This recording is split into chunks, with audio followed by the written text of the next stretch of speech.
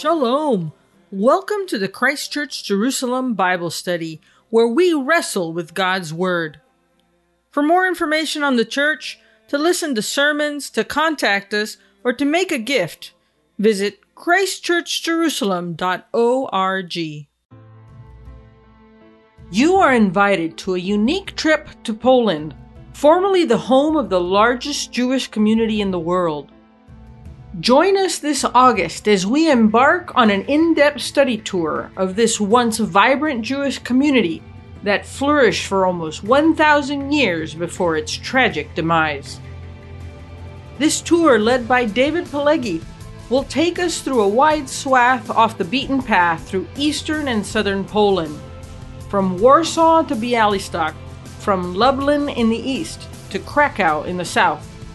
We will visit beautiful medieval cities, castles, synagogues, churches, and abandoned cemeteries to better understand the historical context of the Polish Jewish experience and the ways that Poles and Jews have deeply influenced each other. We will not ignore the traumatic events of the two world wars and will devote a considerable portion of our time to discussing the final solution. We will use the insights of historians to help us understand why and how so many ordinary Germans became willing accomplices in the murder of Poland's 3 million Jews.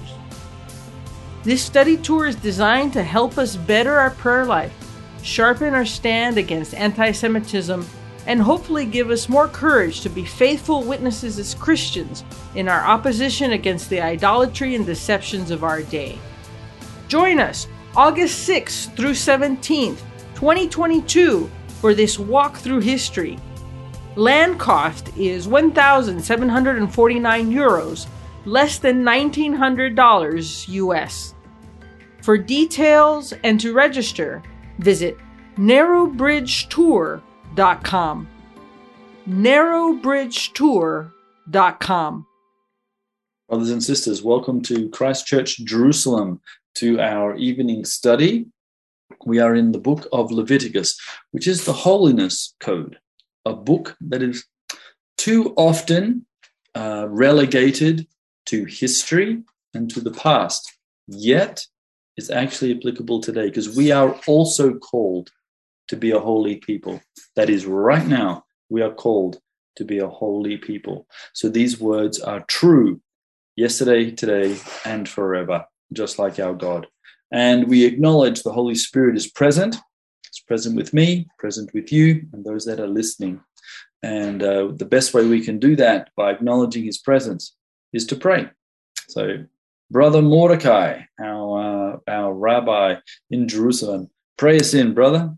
Yeah, dear Father in heaven, we are so grateful for this evening study and our brothers and sisters from all across the world. Please bless us, pour out your spirit so we may learn your ways and your Dvar Elohim, your thoughts and your words.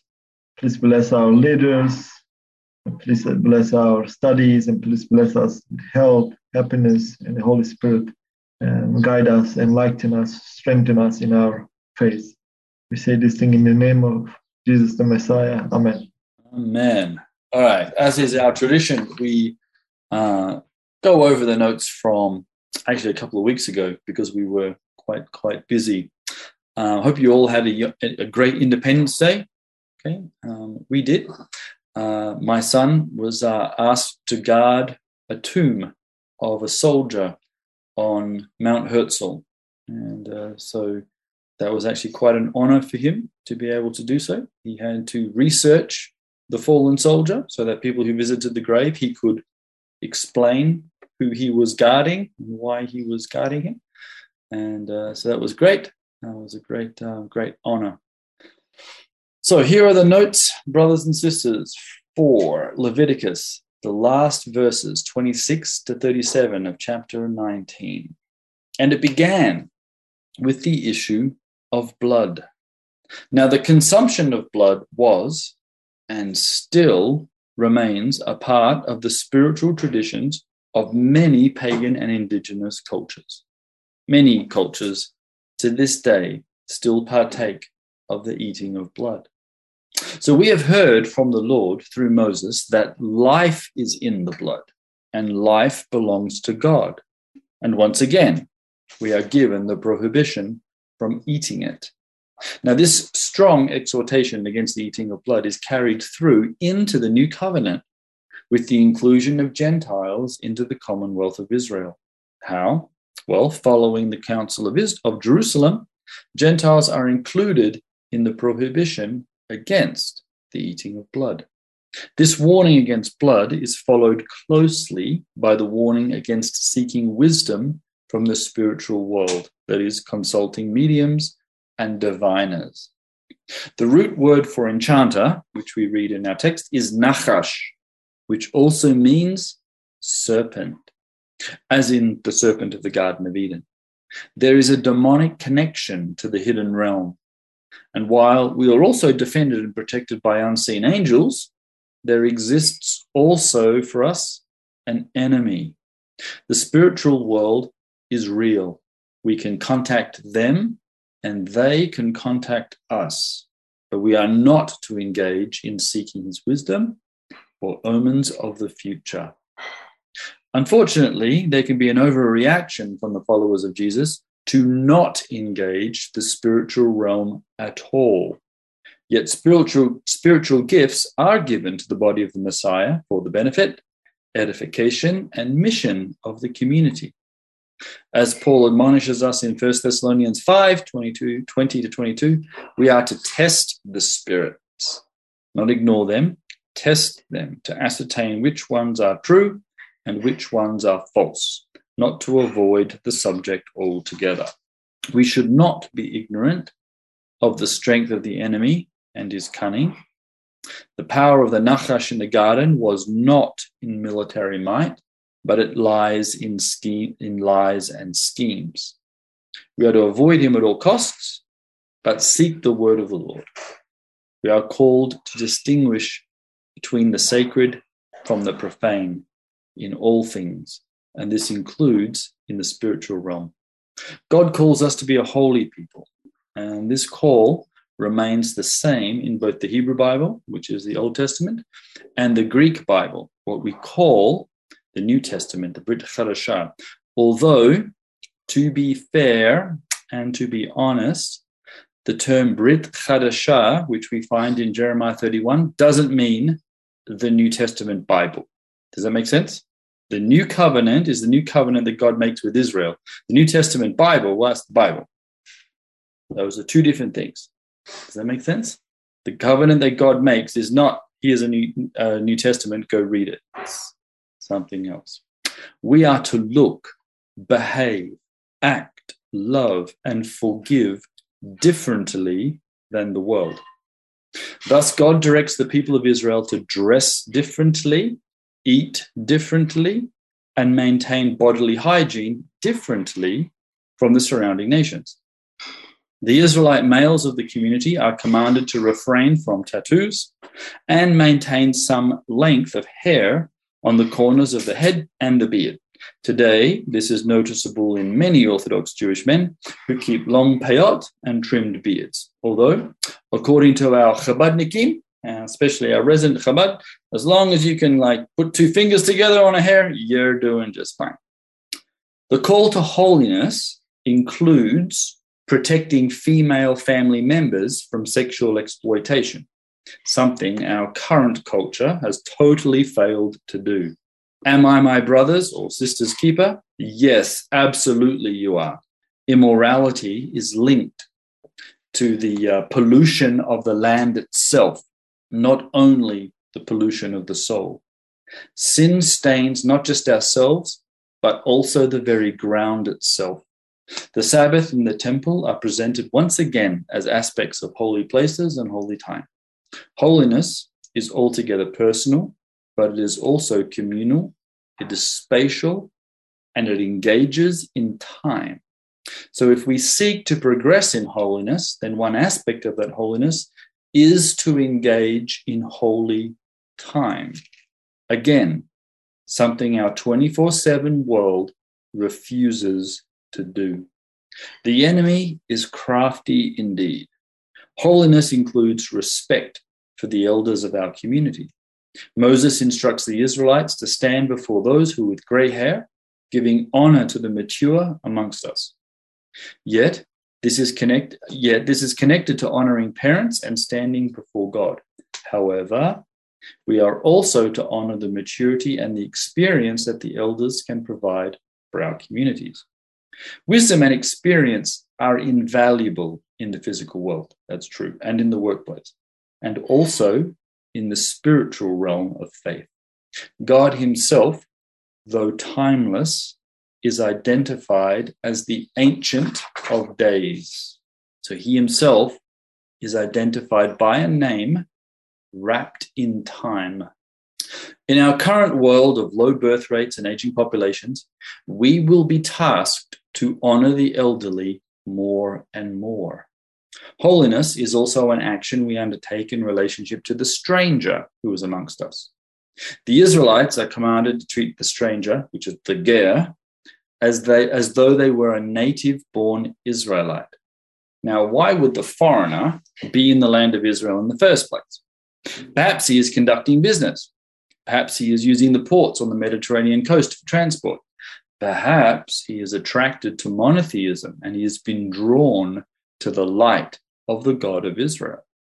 Abraham is also called a ger, and Israel is also said to be a stranger in Egypt. Ger is the term often used to describe a convert to Judaism, although not exclusively. And technically, Gentiles who convert are actually supposed to be called Jews and not reminded of their former Gentile status. So it's not always clear when we read the term ger, are they referring to proselytes or are they still referring to Gentiles that are now just attracted or sojourning in our company? Holiness is linked to the exodus from Egypt. God is always describing himself as the God who brought the people out of Egypt. Now, holiness is linked to the exodus from Egypt. Thus, it has a redemptive nature to itself. Holiness is somehow also redemptive. Engaging and practicing holiness, as we have been learning in the Holiness Code of Leviticus, reflects and participates in the redemption we have and in the calling to be a holy people to the world. Finally, we are called to conduct holiness in our business practices. The Israelites are to use honest scales, weights, measures, and quality when doing business, not only with each other, but also the stranger. Just because these commands are given to Israel in the wilderness does not excuse present-day Gentiles from dishonest business dealings. Right? Just because God says to Israel, you be honest, doesn't mean to Gentiles, you can be dishonest. In the new covenant, the Torah is on our hearts. And so these commands remain the call of the Lord for us. Interestingly, chapter 19 concludes with God reminding the people that it was he who took them out of Egypt. The command to be holy, to distinguish between the sacred and the profane, is always drawn from the context of redemptive history.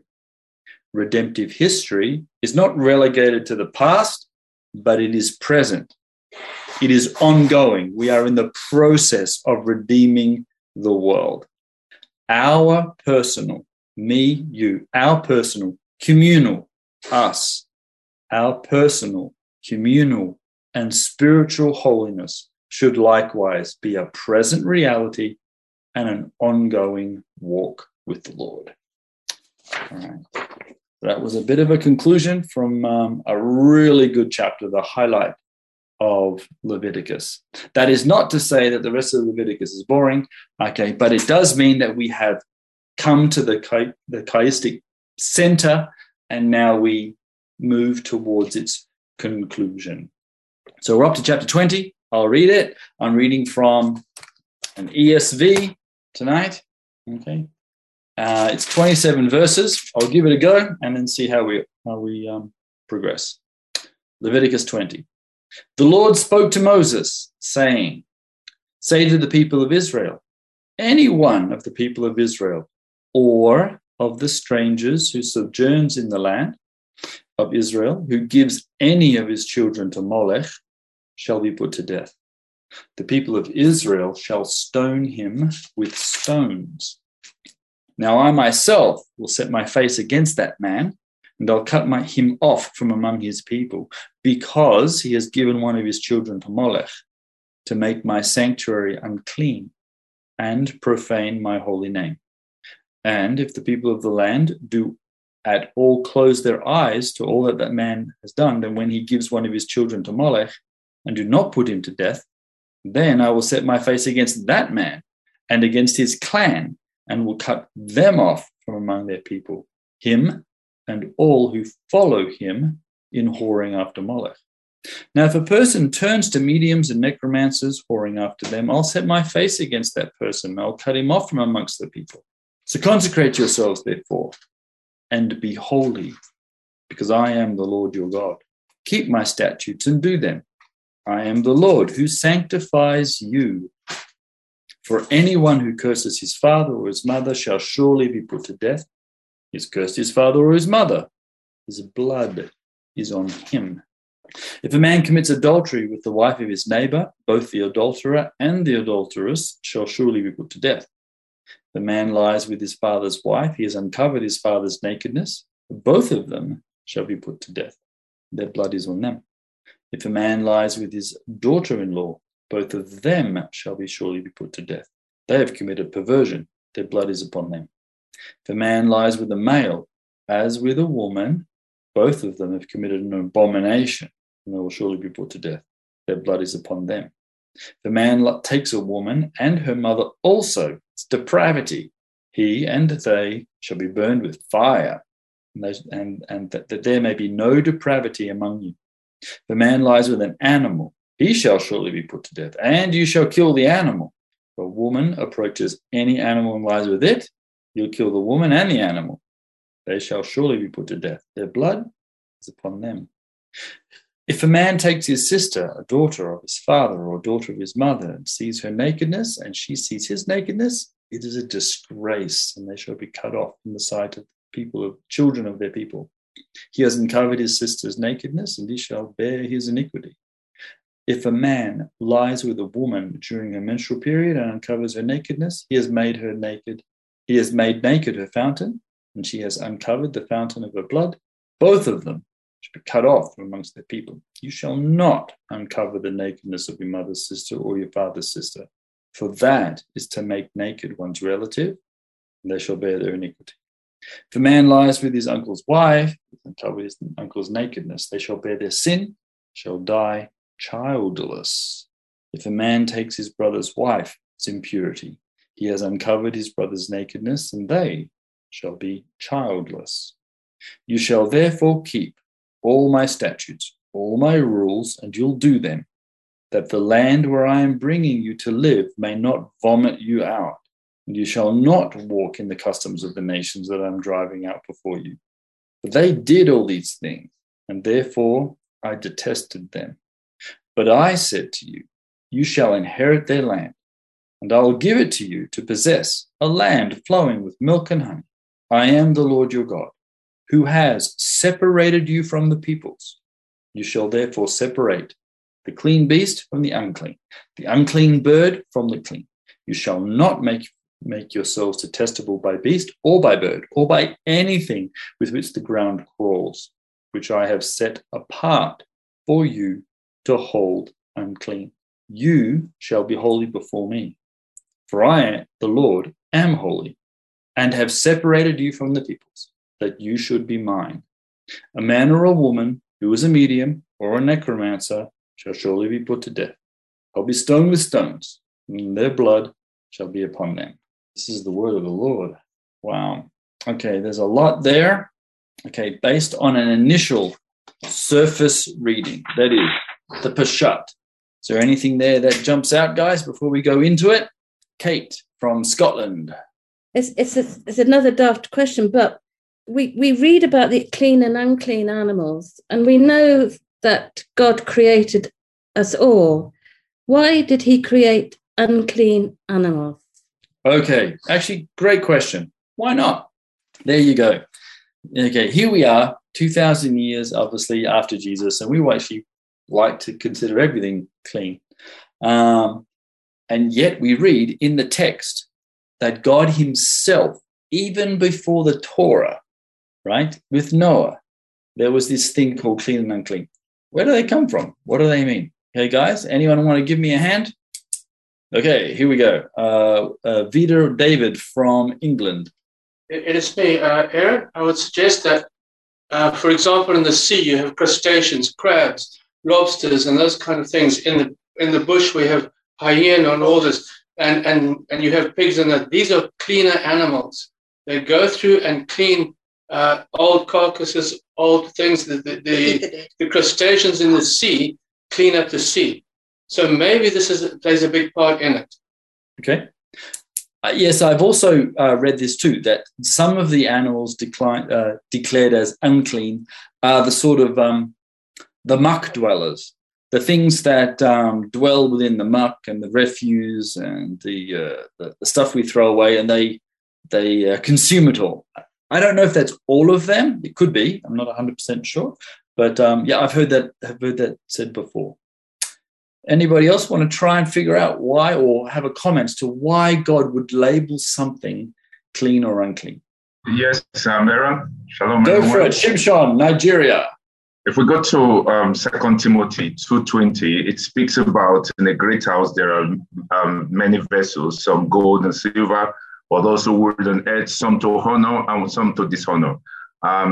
Just like David explained earlier on, that some animals are meant to be cleaners, and without them, the ecosystem will be seriously destabilized. But there will be sickness because no one will be able to consume those things on the land or in the waters, and it will definitely cause a very big problem. So God has put those things there. They have their purpose, but they are not meant for food. That's what the Bible is saying. Yeah. Excellent. Okay, here's a question now I'd like to just add in our discussion. Being unclean, does that mean you're full of sin? No. Correct. That's right. And so we need to make sure that when we start using the words clean, unclean, just because we hear the words unclean, we don't run to the, oh my gosh, sinner, heretic, quick, let's take them out and smash them to bits before they pollute us, okay? Because remember, when God made the world, he looked at it and he said, oh, wow, this is actually good.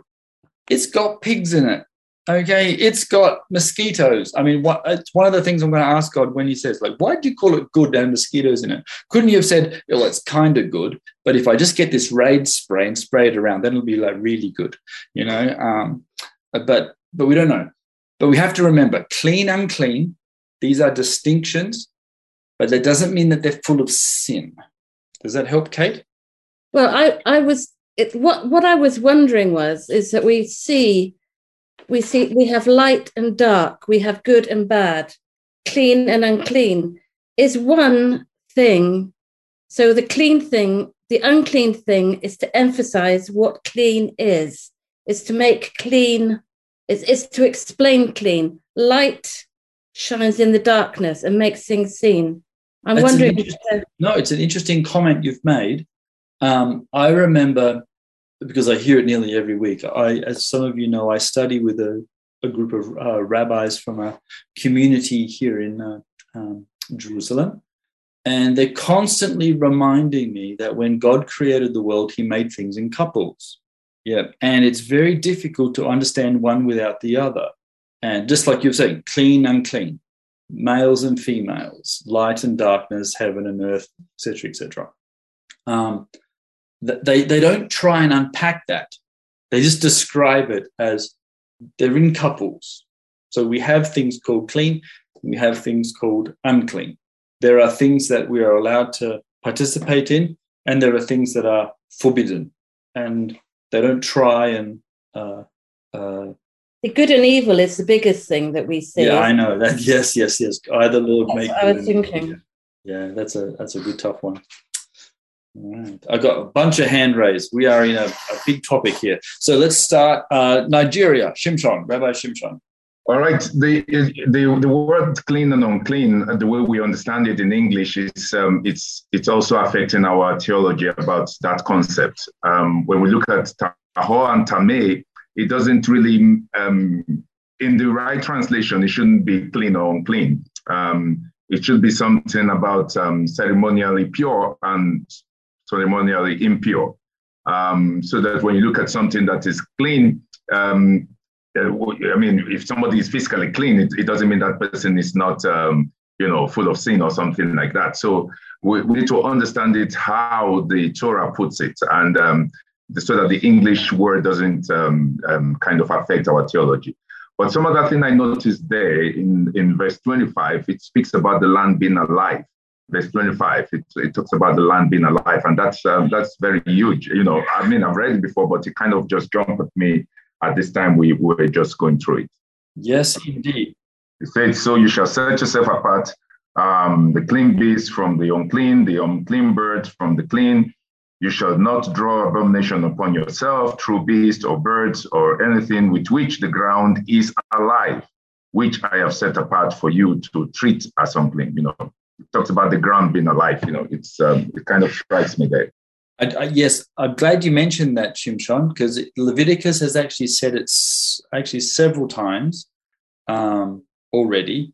The earth is alive, and it's not a god. Please, no one out there in podcast land ever think that I'm now saying that Mother Gaia Earth is alive. The earth is alive. Just like if you don't water a plant, it dies, right? It was alive and then it died, right? And animals, you don't feed them, they die. That doesn't mean they're gods, but it does reflect that the very creation itself has some sort of sentience. I don't understand it, but it does have a part to play, and it reacts. It reacts to the humans that are on it. It reacts to the stain of sin, and as Paul himself says, creation itself is groaning for its redemption. Creation itself is looking forward to the Messiah. You're looking forward to the Messiah. I'm looking forward to the Messiah. The earth itself is looking forward to the Messiah. So we really actually should do our best to take care of the earth. It's one of those sort of injunctions that says, actually, let's care for this. It has feelings. It's got a sentience, so we shouldn't rush out to destroy it. But it's very interesting. Yes, the text, the earth is alive. That's very, very good. Okay, Rocky, you've got a hand raised.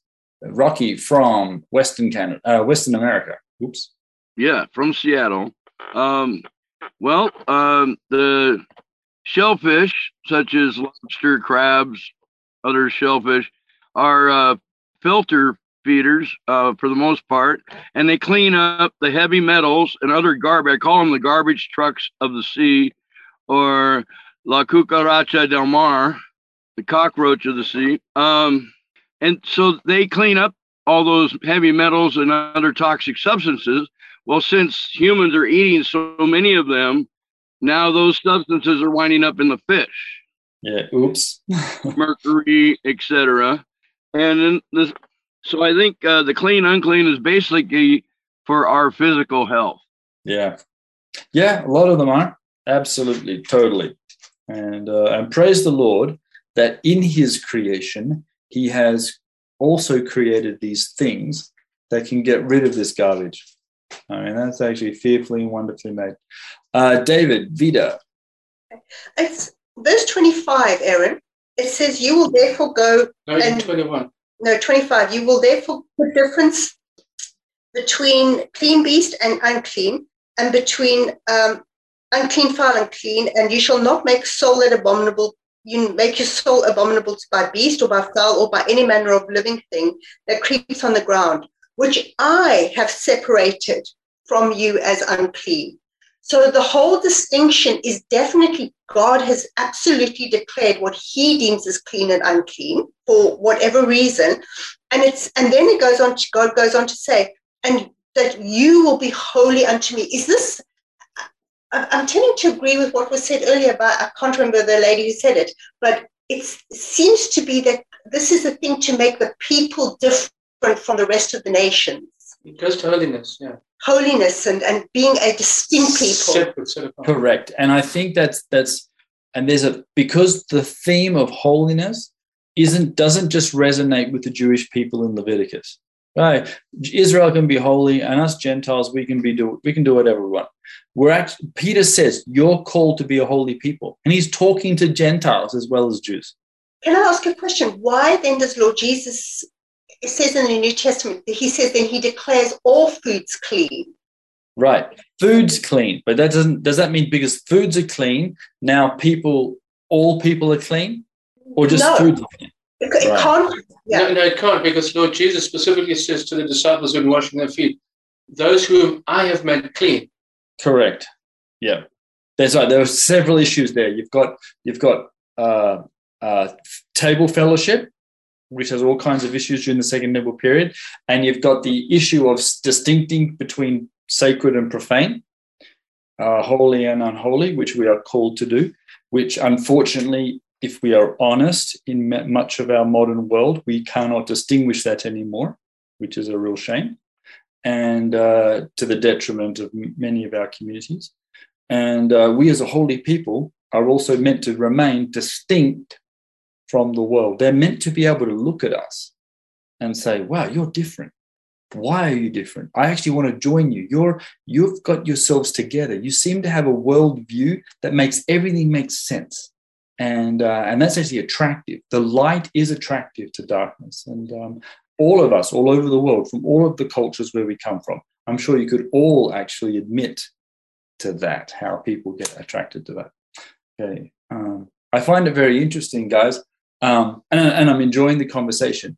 But every time we come to wrestle with Leviticus, it comes down to this, doesn't it? The discussions. What really is holiness, and how actually have we lost it in our world, which is a shame. All right, Yvonne from Brazil. Welcome, Brazil. Good to see you.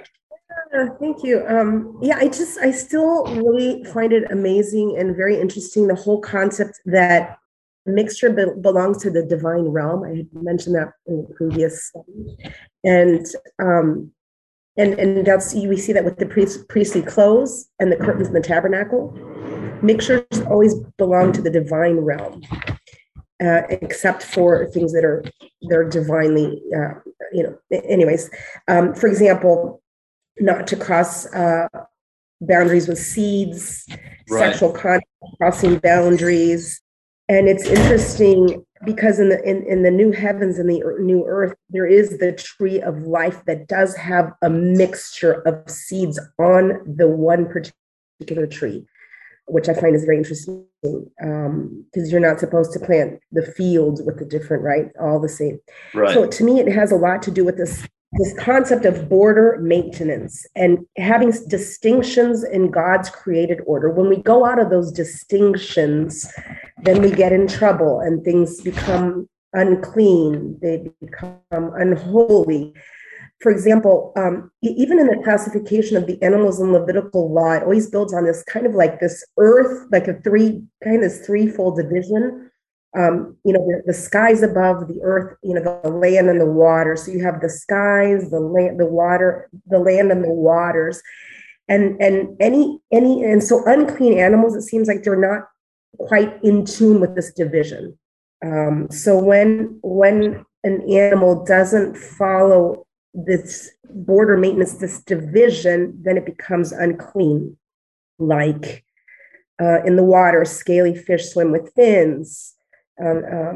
Notice also in the text, when even animals, if they do things inappropriately with humans, and you couldn't say it's the animal's fault, even the animal needs to be put to death, right? Once you start crossing that boundary, and you start mixing things that shouldn't be mixed, then there's a very strict, very sort of, no, wait a second, we got to clear this up.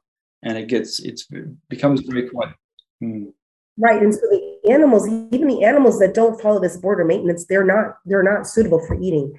And so you've got different, the kind of locomotion and its particular area of wherever the animal acts is actually the ones that we need to eat.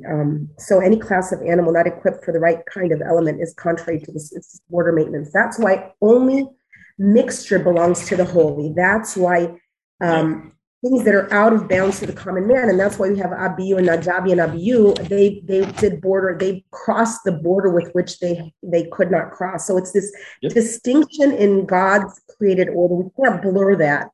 Yeah, which is, yes, totally, which is all in this text, which is all in this book, actually. Exactly. So it's just so interesting that only mixture is divine. It's so mixture of the priest, their clothing, the curtains in the tabernacle. And then again, in the new heavens and the earth, we have one tree with a variety of fruits on one tree, because now it is in the divine realm. Yeah, absolutely. Yeah, Yvonne, you're very correct. Sorry, let me just chip this in. If you see that on the level of crossing, there is an animal that is called the mule. The mule is a crossbreed between a horse and a donkey, and you see that a mule cannot have children. Yeah, it cannot progress from there. So because it becomes sterile, and God doesn't want his people to become sterile. He doesn't want things to get bad, because they have gone out of that line, they've gone to cross each other, and now they have this mule that cannot go beyond that generation. It's going to die, it's not going to produce again, and it's just a law, it's just against the laws of God that we have people crossing, those boundaries. Yeah. Mm-hmm. And this border maintenance, just to make it clear, I mean, there is distinction between the Jew and the Gentile. I'm not saying, these distinctions of border distinctions doesn't, Goy is Goy and Jew is Jew, but there are certain things that is applicable, and it doesn't take the identity away from the Jewish people. Right. But I think there's some, it doesn't. So there are things that God specifically and explicitly says, these are border, these border classifications, this border maintenance, it needs to be maintained or things will go into. Really quick. It's the reason I asked that question is because we were reading Genesis in church and the story of Noah. And when he was taking the animals onto the ark, I read it and I remember he took more clean animals and fewer unclean animals. But they were on the earth. God took them onto the ark so that they were preserved for the earth. Now, if there is a reason why he did that, to distinguish between what is good and what is bad. In all of these things, he's creating the precedent. He's setting the precedent for how we should be living. And I think that relates to what Yvonne was saying there.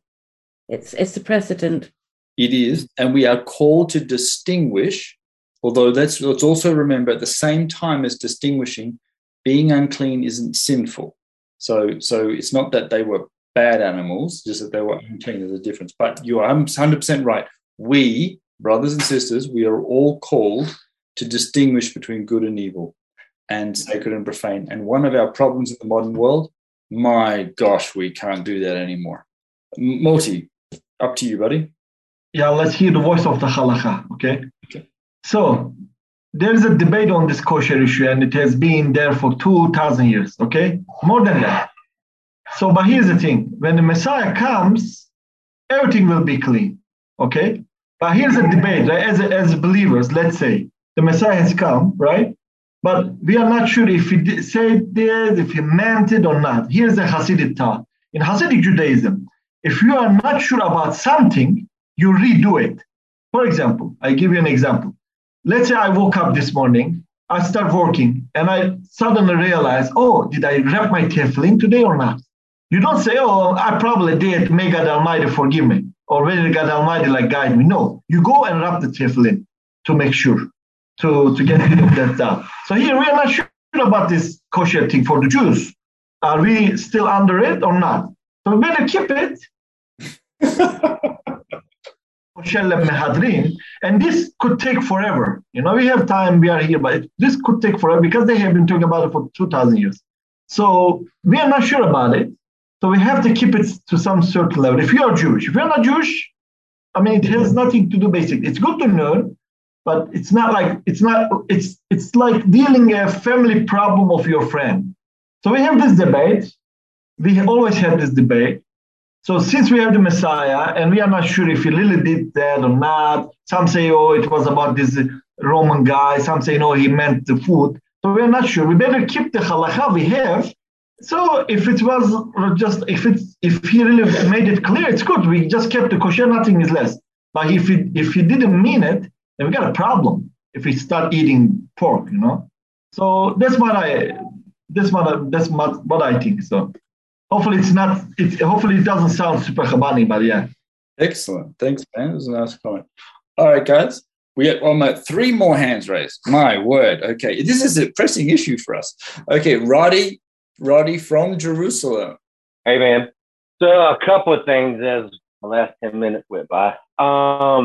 These instructions were not given to Jews. They were given to Israelites, the people in the house of Israel, all the people, the mixed multitudes. That would be one issue, a question I'd bring up. The next one is, I think that anybody who accepts a relationship with the God of Abraham, Isaac, and Jacob, then these things may apply to you. Once you decide to come into a relationship with him, he's asking you to be holy as I am holy. So maybe we should consider that. And then next, when it gets to the issue of food directly, if Yeshua says, I declare all foods clean, define food for me. If I go out and I have lots of food in my refrigerator, I go out into the desert and make a big pile of cow dung, and I say, okay, that's food. Is that all of a sudden clean because I said it was food? Or do we go back to the original instructions and first pick a clean animal, prepare it properly, and then it's food? And all those foods would be clean. So these are things I think we have to consider. Roddy, in that text where it says he declared all foods clean, I think that was an inclusion, right? It's in parentheses in the Bible. So I'm not sure if that's true to the text. Aaron might. I agree with you. That would be nice. It's in parentheses, so it looks like it may be a comment. It's a conclusion based upon what people wanted to say.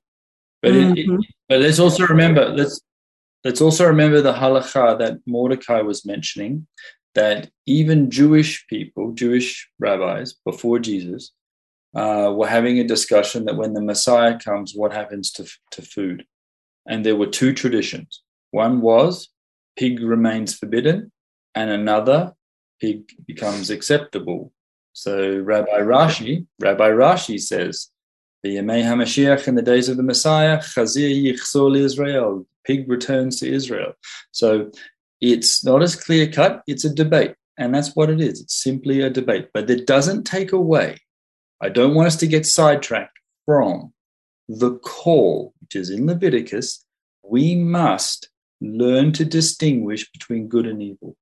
We must learn to distinguish between the sacred and the profane. Because once we as a community stop doing that, then we suddenly can't distinguish between anything. No one knows whether you're boys or girls. No one knows what's right or wrong. No one knows what's black or white. And oh my gosh, we have become so depraved. And so we need to go back to the light. We need to go back to the way that the gods look. I've actually made creation. I have order. It's absolutely wonderful. It's good. And this is food for you, and this is not food for you, and this is what's beneficial and what's not beneficial. We need to learn that, and that includes everything, as we learned in Leviticus 19. We need to be holy, distinguish between good and bad in business practice, in sexuality, in family relationships, in the way we care for the land, in the way we care for the poor, in the way we approach the Lord, in the way we conduct international politics, in the way we pray, in the way we eat, in the way we dress. I mean, all of those things. And that it might seem like a lot, but it's actually not as much as we might think. Okay, 2 more hand raised, and then truly we will begin with verse 1. Okay, so Rocky from Seattle.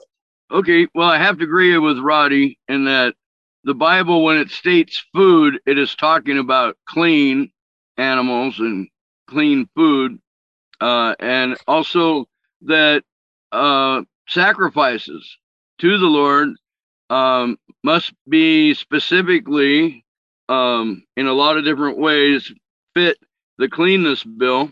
So anyway, go ahead. That's all. No, that's true. Cleanliness, particularly in relation to a sacrifice, because it also includes to a weak and eat, but it also reflects what you can give God. And you can't just give God whatever you feel like. There are rules. The Lord himself says, hey, this is the sort of animals you can bring. You're correct. There is a type of certain types of animals that we can bring before the Lord. Okay, Avida or David? Yes, Aaron, it's me. Coming back to the idea of uncleanness, cleanness, holy, profane, good, evil. If I look at what's going on here in Leviticus, and I look at what Lord Jesus tells us, here in the wilderness, the Lord God, in this whole thing, by making us holy, by making the people holy, and coming out of uncleanness into this area, he's actually making a people peculiar to himself, a people set apart to himself, so that they can take on his identity, the identity of the living God. Am I correct? So they will be set apart to do his purposes for him. And so I see a continuation in Lord Jesus Christ where he says, all people coming to me now, there's neither Jew nor Gentile, barbarian, etc., right? Because you now have the identity of Messiah, of Lord Jesus Christ. So perhaps this is what's going on here when the Lord is saying, I'm setting apart clean from unclean, holy from profane, etc. So we have to be in that image, our identity. Absolutely. And here it becomes the added burden for us Gentiles. We always like to say Jews have such burdens, and it's all, how can they be different and not different? When we're all the same, when God makes us all the same, yet at the same time, he says, you be a holy people. Yes, absolutely. Now all of a sudden, wait a second, you just made me all the same. Now, how am I supposed to be completely different when you made us all the same? Well, that's an interesting discussion in itself. We are called to be a holy people. Okay, one more from Nigeria. Africa will speak, and then we will, trust me, hit verse 1. All right. Sorry, I have to come in again.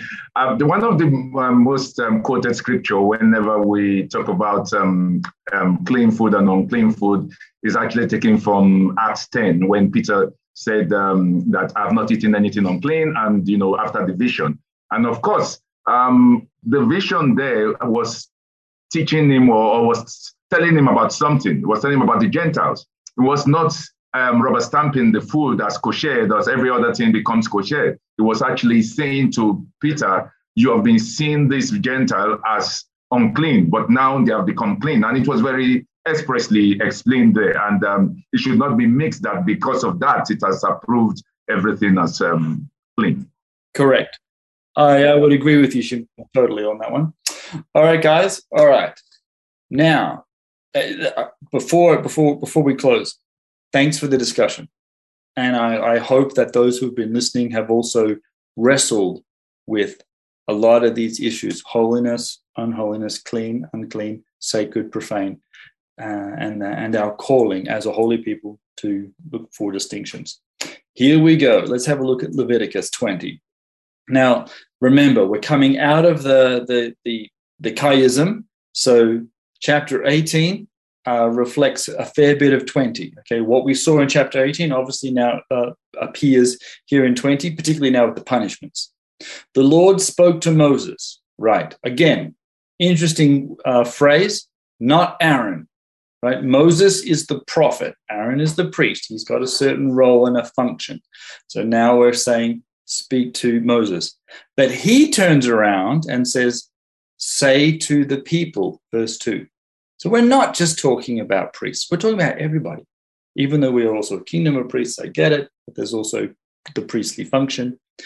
All of the people of Israel are meant to be holy. Verse 2 continues on. Any one of the people of Israel, okay, the Ezrachim, the citizenry, the actual Israelite, or the Gerim, or the strangers, well, who are they? We're going to ask that question in a minute. Who sojourns in Israel. So we understand that these are the people that are here at the moment. They might not be later, but they're here at the moment. They're here with the people of Israel. Who gives any of his children to Molech, shall be put to death.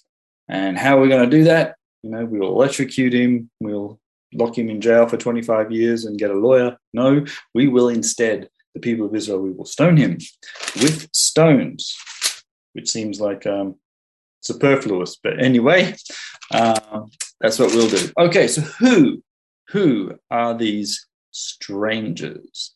Any ideas? Okay, Mordecai, Moti, or Dan. Actually, Dan is present. How are you, buddy? You doing all right? I'm great, thank you. Excellent. But Moti did his PhD on the gear. Yeah. So he's going to speak about that. Everybody picks a topic in the issue in order to graduate. That was mine. I don't know why I chose it, but anyways. So we have different types of gers, like ger toshal, the ger who sojourns, or just like in and out of the land of Israel, or the ger who lives under the Jewish sovereignty, right? It doesn't mean specifically in Israel. It could be anywhere in the world, and I have some examples for that. And another ger called ger nitgayer, she nitgayer, that the ger basically who converted to Judaism, who went through circumcision or basically the halakha, whatever it is today, and who became a Jew. And there are two titles of him. They call it ger sadik or ger sedek, depends on your community. That means the righteous ger. But there is a mitzvah and halakha, it's a commandment called achavat hager. It's from the Bible, actually. It's not from the oral Torah, that you have to love the ger. You cannot just say he's a ger. For example, in the community, you are not allowed to point at somebody and say he's a ger. You cannot say that.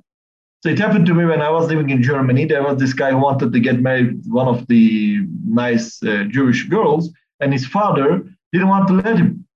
Then we had this conversation between us and the chief rabbi and that guy, and the chief rabbi asked him why. He told the chief rabbi, he's a ger.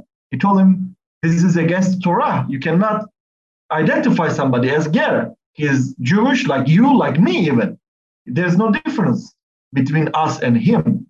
And he told him, if you don't let them to get married because they like each other, your daughter is not going to get married under my rabbinate. We're not going to allow it. You cannot. It's a achavat ger. You have to. It's from God. It's not from the rabbi. It's not like from Yehuda Anasi or something. It's not from Rashi, Rambam. You have to love the ger. You have to respect, because we were gerim there. We were just living in the best of them. We were slaves. So this is a very, very, very interesting topic, and there's a debate on it today. There are communities who allow people to convert Judaism. There are communities who don't allow people to convert Judaism. But we have to be careful. Like, which ger are we talking about? Here we are talking about the ger toshal, who is sojourning in and out, or just living under Jewish sovereignty. Okay. Sorry, Aaron, may I ask Mordecai a question? Moti, just a question from me. It's a strange question, I know. But I see in the text it says Hagar, right? Yes. Of the strangers who dwell. What is the connection to that? Because it sounds very they are different. Dwelling, like Hagar, basically, he's just living under the Jewish sovereignty, but doesn't mean it's in the land of Israel. We still have this thing in America where Jews live, like, for example, Morristown, I studied there, Muncie or Williamsburg. They don't open their stores. They didn't forbid them, but they told them, look, they are living among us, and it might against what we believe. And they're like these nice African American brothers who have these barber shops in Crown Heights. They respect the Shabbat and they don't open it because they are basically living under the Jewish sovereignty, under the Jewish council, where the Jews live the most, where the Jews are majority. So you don't have to be in Israel. You have to be just under the Jewish sovereignty. All right. So what about the Book of Ruth? Okay, Book of Ruth. What do you mean by that, Roddy? Explain. Well, she's constantly called Ruth the Moabite. But she said, your God will be my God, your people will be my people. Yep. He fully 100% comes into the house of Israel still at that point in time. She is the grandmother to King David, but yet she's still referred to as Ruth the Moabite. I believe that this goes back to the point of where we're at today. We all keep our identity. A Jew is still a Jew if he's following Yeshua. A Gentile, Arabic speaker, English speaker, French speaker, from Ammon, from Jordan, from Syria or America, but you're still in the house of Israel. We're all one with the Lord. We're truly one, but you keep your identity. Absolutely. This is what I'm seeing today anyway.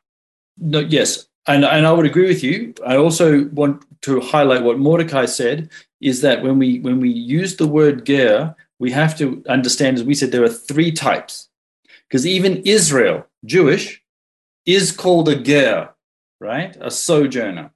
So the sojourner could be just a Gentile who has been attracted and joins the monotheistic tradition, like the God-fearers, as we see in the New Testament. And as you say, Roddy, they remain Gentiles, and that's okay. At the same time, there might also be those that actually want to bind themselves to the household of Israel. And actually, in Hebrew, lahit gayer, okay? There's the shoresh is there, and that means to convert to Judaism, and which is an interesting word to say, isn't it? Verb, that's the verb, lahit gayer, okay? To convert to becoming a ger. By the way, I have to tell you something in this point.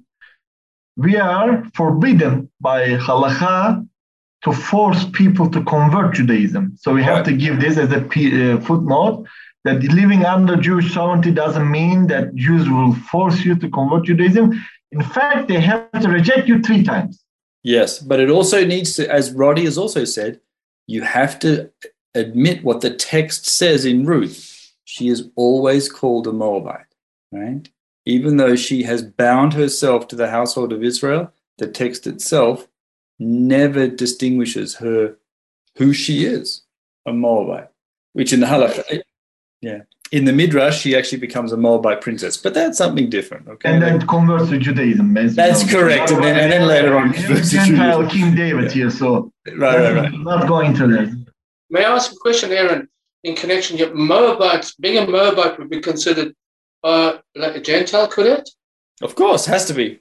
Yeah. Okay, so what we're looking at here is actually perhaps the Lord giving us a shadow type of the idea of Jew, no Gentile in the Lord to come. Because it's I've always wondered why the Lord included the Moabite strain in the kingly line. So maybe it could be a shadow type. Could be. In fact, knowing the 4 levels of Hebrew, at least 4 levels, of course, there's going to be, is it not? Yes. Oh, yes. Of course, yeah. Okay, so looking at the New Testament, are there any other passages in the New Testament, particularly, because I had this discussion actually with Mordecai and Dan. Oh my gosh, it was about probably 2 weeks ago. We were discussing some of these things. Do you remember what we were talking about, Dan, in relation to? We were speaking about sin. Yes. But we have not quite reached that. Well, I think it was just good to note that these things are not just a history book. Yes. We were speaking about how sin is all over the Bible up to the book of Revelation, and then we went into Hebrews 10. We can read it. Should I read it? Yeah, go on. I will open it 1 second. It's in Hebrews 10. And these are quite scary scriptures because we hear a lot about grace and grace and grace, but we need truth mixed with that grace. So it starts from verse 26. Hebrews 10:26. Yep. For if we go on sinning willfully after receiving the knowledge of the truth, there no longer remains a sacrifice for sins, but a terrifying expectation of judgment and the fury of a fire which will consume the adversaries. Anyone who has set aside the law of Moses dies without mercy on the testimony of 2 or 3 witnesses. How much severer punishment do you think he will deserve, who has trampled underfoot the Son of God and has regarded as unclean the blood of the covenant by which he was sanctified and has insulted the Spirit of grace? So we were speaking more in relation to sin because there is a lot of there's this theology today of hyper grace that basically allows you to do whatever you want. But grace actually empowers you to be free from sin. Now, I'm not saying that you can be guiltless and no longer sin at all, but there is a certain freedom that you can be in. And you absolutely, sorry to interrupt, you're absolutely right, because the Holy Spirit, as you said, is the one that empowers you to live righteously and holy. And that's what we need to be doing now as children of God with a new heart, with the laws in our heart. We hate it when we sin. every time I do something wrong and the Lord lets me know, I really grieve. I hate doing anything that I think is offending God. And so that's a new heart, and we have to walk in that righteousness. And I agree with you. Grace does not cover us sin, because Lord Jesus says, you might do all these miracles, but I will say, get away from me. I never knew you, workers of iniquity. But then surely this goes down to the idea that they don't understand the statement, we are saved by grace through faith. It's exactly. So, yeah. And that's right. And faith, as we all remember, is not just a belief in your head, it's also an action. Those two things are linked. And I remember, Dan, I actually remember this conversation now. It's all coming back to me because we were looking at this. We were actually looking at this text, this second verse. And I was going, who's Molech today? Right? Here we got these Israelites and all the strangers. They're lumped in together. They're doing something towards Molech. This is horrible. It's idolatry. And what are the idols we have today? And of course, oh my gosh, the list is almost endless. My body, my choice. Yes, that's right. But then you, that's right. And that's when you said, well, hang on, we have to remember sin's actually quite horrible. It still is, even to the Lord. It's not something we should continue to do. And here is this verse from Hebrews, which is very strong on idolatry, very strong on trampling the name of God and the blood of the Messiah and the gift of grace and mercy that he has given us. I mean, you look at this text here, any people of Israel, all the strangers, we'll even get them, those Gentiles that have showed up. And if they engage in this idolatry to Molech, then we'll put them to death. I'm like, wow, that's a bit serious. But there was something about idolatry and profaning the name of God, which is so serious that it ends up with this punishment, and it involves this stoning. And there was a text. I think we also related it to the book of Revelation, where Jesus speaks about you tolerate this woman Jezebel, and it's up until the end. The path that leads to life is narrow, really narrow. Few are find it. Even in the church, it might be very narrow. So it's just something we got to be very careful of. So it's good to raise awareness and remind. So. Too right. And Dan, you're right, because when I look at the verse 26, it says, if we sin willfully, it's implying that this is a so-called believer that's actually doing this. So you have to ask the question: is where is this person's heart? Did they have a changed heart? Were they born again? Are they a new creature? It's a hard one. So I really don't know where they get the idea that they have grace and they can do what they like. It makes no sense to me. So right, Dan, absolutely. First, in the book of Leviticus, severally we are told that God speaking to the people, telling them, "You shall be holy, because I am the Lord your God is holy." And it shows that we can be holy. And one of the points that most hyper grace teacher will say, that no one is holy. And, once they, make people, pacify people, nobody can be holy. It's only God that is holy. But God is saying to us that we can be holy. And holiness is not how we define it, it's how God defines it. And so God calls the people holy, and so the people become holy. And we must all agree to the fact that when we talk about grace, grace is not the license to do whatever we want. Grace is the ability of God to look over our errors. Errors is not when you deliberately do something. When you deliberately do something, it's not an error anymore. And so when people talk about grace in the sense as if God is permitting a lot of things, it becomes dangerous. And that's where we find the state of the church today. Amen. Preach it, Africa. That's awesome. Yeah, excellent. So for those, I know most of you are not Anglicans here, but we really appreciate, like Shimshon's not an Anglican either, but we really appreciate the Archbishop of Nigeria, who's always a good, solid voice of truth in the Anglican world. So thanks, Africa. What do you mean Shimshon is not an Anglican? Is he not an Anglican? No, he's a rabbi. Especially when it comes to this gay stuff. The bishop in Nigeria, in the Anglican Communion, has been very vocal. I don't know where people find the excuse to approve gay, or you hear big gay bishops, and even right now you can hear about gay rabbis, and you're wondering, because it's written there in the text in black and white, that you don't do this, and even in the New Testament it's also written in that way. And so I don't know whether they're trying to just delete some part from the Bible to give excuse for those things. And I don't believe that it is anybody's born that way. I believe that it is Lent, and we've seen that it is Lent.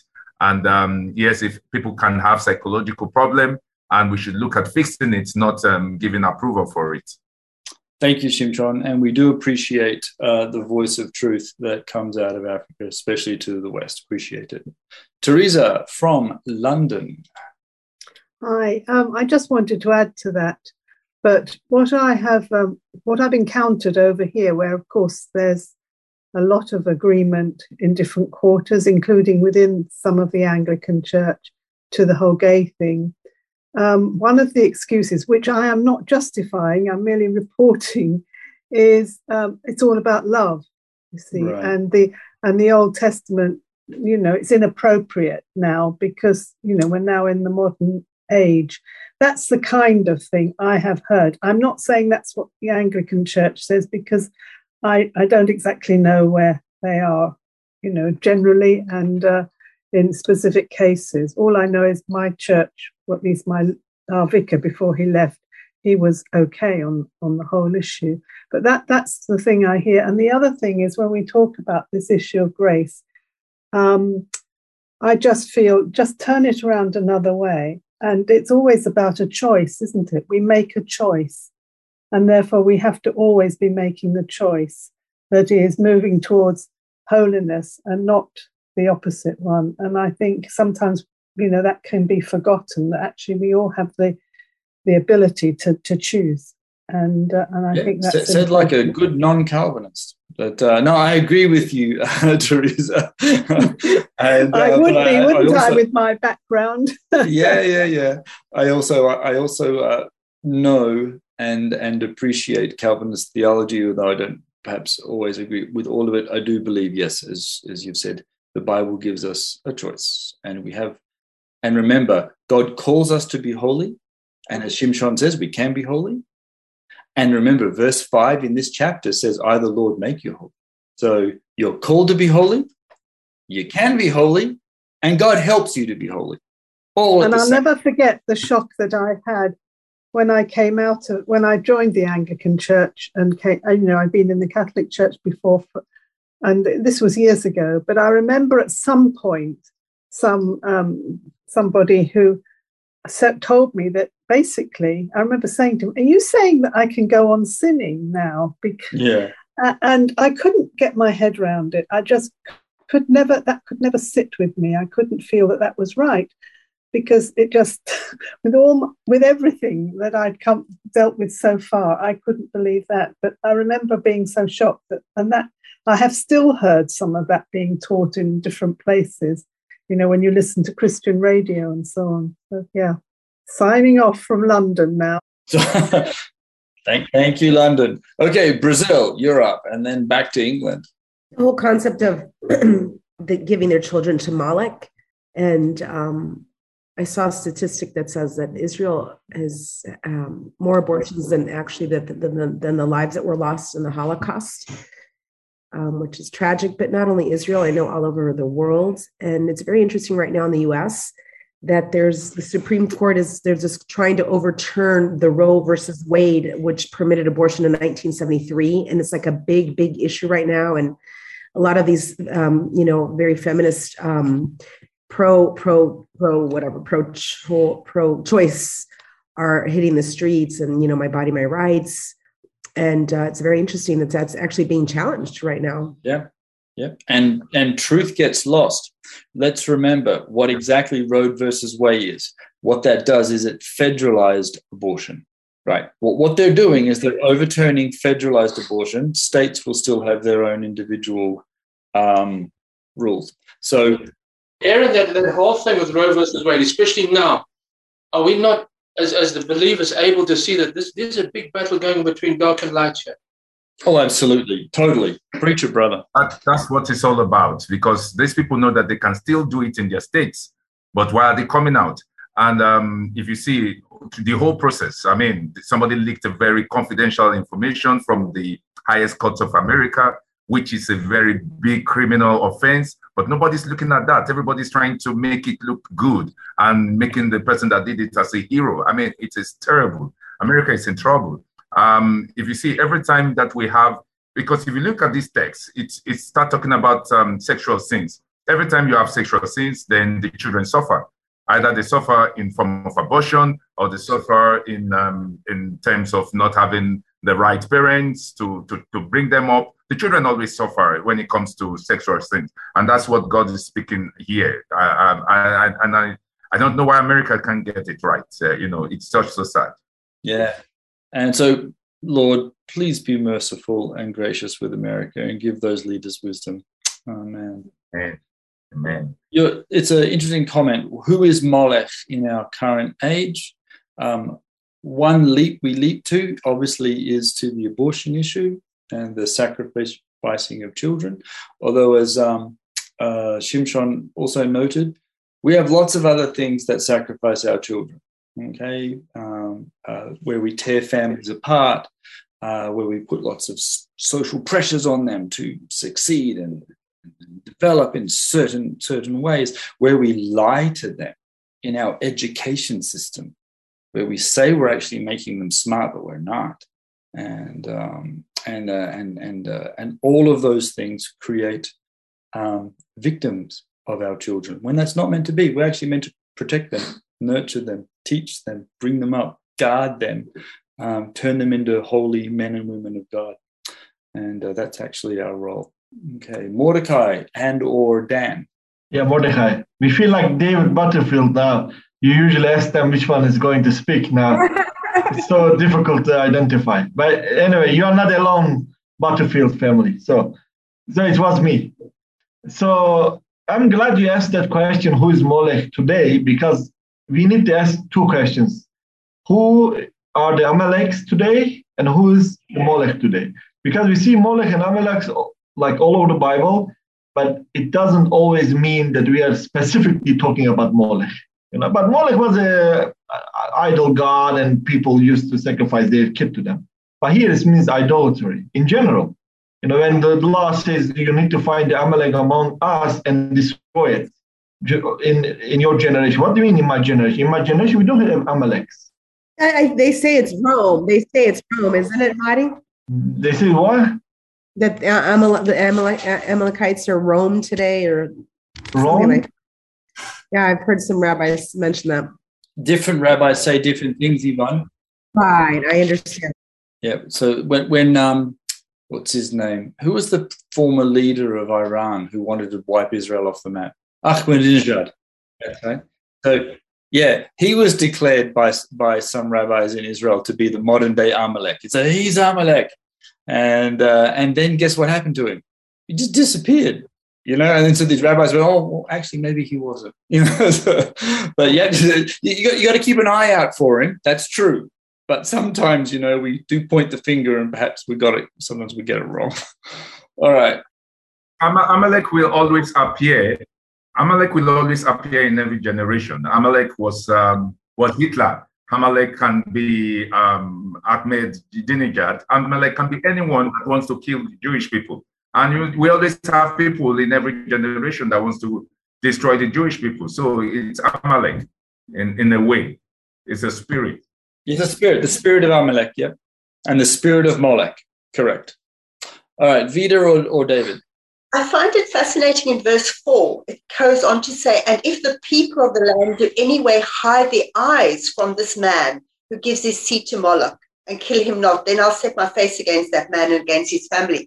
So it's not just the person doing the deed, but it's also if we just I'm not going to get involved. Mm-hmm. Yeah, I don't agree with it, but I'm not going to say anything. Could that be it? Because in Revelation, it goes on with the woman Jezebel. It says, and that you tolerate that woman Jezebel. Yeah. You're not doing what you're doing, you just tolerate it. Mm. So do you think we as a church are very guilty of this verse?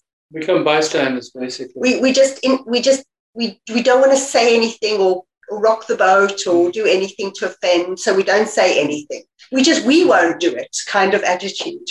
Yeah, that's the word that it's everywhere. Tolerance. You go everywhere. They're saying it everywhere in the union, in UN. They say you have to be tolerant. And I think we're just being tolerant. You are accused of being judgmental. If you raise many issues, you are being judgmental. It's not that you're raising a truth. You're judging somebody.